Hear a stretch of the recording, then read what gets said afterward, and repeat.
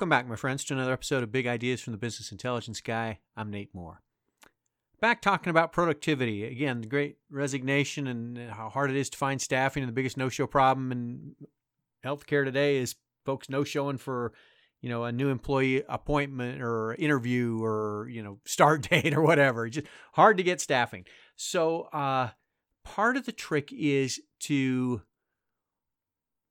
onboard staff faster and more reliably and make the process easier so that you can bring somebody from particularly entry-level stuff off the street, no exposure to healthcare, to dealing with all the regulations, all the pay requirements, all the foolishness, all the stuff we got to deal with.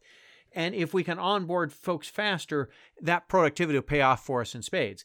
And I think the second piece of that is, okay, as we onboard folks, productivity is a big deal, especially, there are a lot of practices that are allowing folks to work from home. In some markets, that's almost a requirement to get somebody to apply for a job or whatever. So we got how do we onboard them faster, and how do we make sure that they're productive, especially if they're working from home and they don't have the culture, the experience of this is the way we do things at, such and such a practice or whatever. So what this group is doing is we build a process to help them track the steps that are involved in pre-authorizing claims. And so we said, all right, what do we need to do, and what are the pieces to the puzzle? And this group happens to use Centricity. If you're familiar with Centricity, we built some OBS terms, some observation terms along the process in this form, so that when you work a pre-auth and you start it, or you apply, or you correspond with the payer, or you send more information, or you finally get the pre-auth number, whatever it is, whatever step you have, what we did in Centricity was to use some OBS terms to track this process. Because when we did that, then we could go back and say, all right, when was this staff member logged in, and when did they record this on the form, so that we knew they were working on pre-auths, and how many of these tasks did they do to get us towards pre-auths and that kind of thing. And obviously, it's a whole lot harder to pre-auth some of these commercial insurances out there than it is for Medicare, for darn sure, right, where there's no pre-auth required. And so can we get our arms around not just the steps that go into it, but how hard or how time-consuming those steps might be, so that we can compare, Michelle to Susan, or James to Tom, or whoever it is, and make sure that we're productive and we're getting the same amount of work done, even if there were easier or less easy pre-auths to do. And you don't have to be using Centricity to do this, but I think that the key is that when they put that information into the system, what we're able to do is go back into the system and mine a date and time and who was logged in when it happened. And so we can use that. And then what you see in the graphic that accompanies the podcast is a pivot table. So raise your hand if you're surprised, right? A pivot table.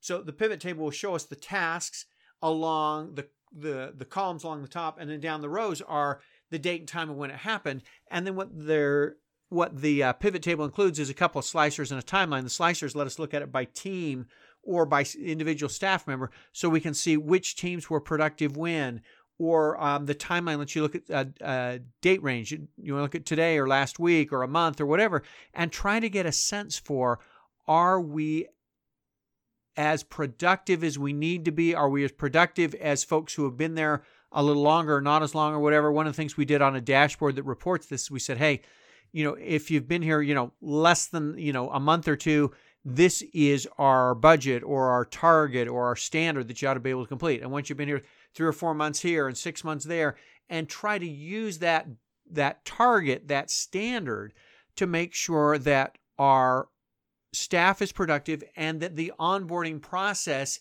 is working, that they're coming up to speed in the time we think they ought to come up to speed.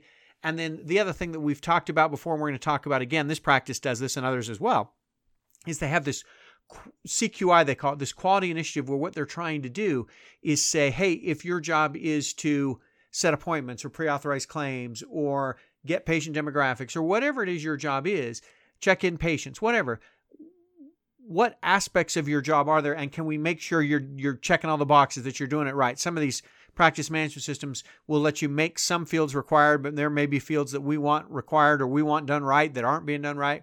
Can we mine that and combine that information to say how productive are we, and when are we productive? I mean, if they're signing in, hey, I'm working early and 6 to 2 or whatever, they're working from home and this is their schedule. And if they're signing in at 6, am I seeing pre-authorizations or am I seeing claims entered or whatever it is at a similar time frame, and make sure that I'm productive, especially in today's tricky staffing environment. That's what we're trying to get our arms around. And the Excel spreadsheet that's attached to the podcast can give you a sense of what this manager is doing to look at across teams and staff and days and work responsibilities. How are we doing? I think you get what you measure, and these are some of the things I think it would help to measure in your practice. I hope these podcasts are helpful for you. Thanks for joining me today.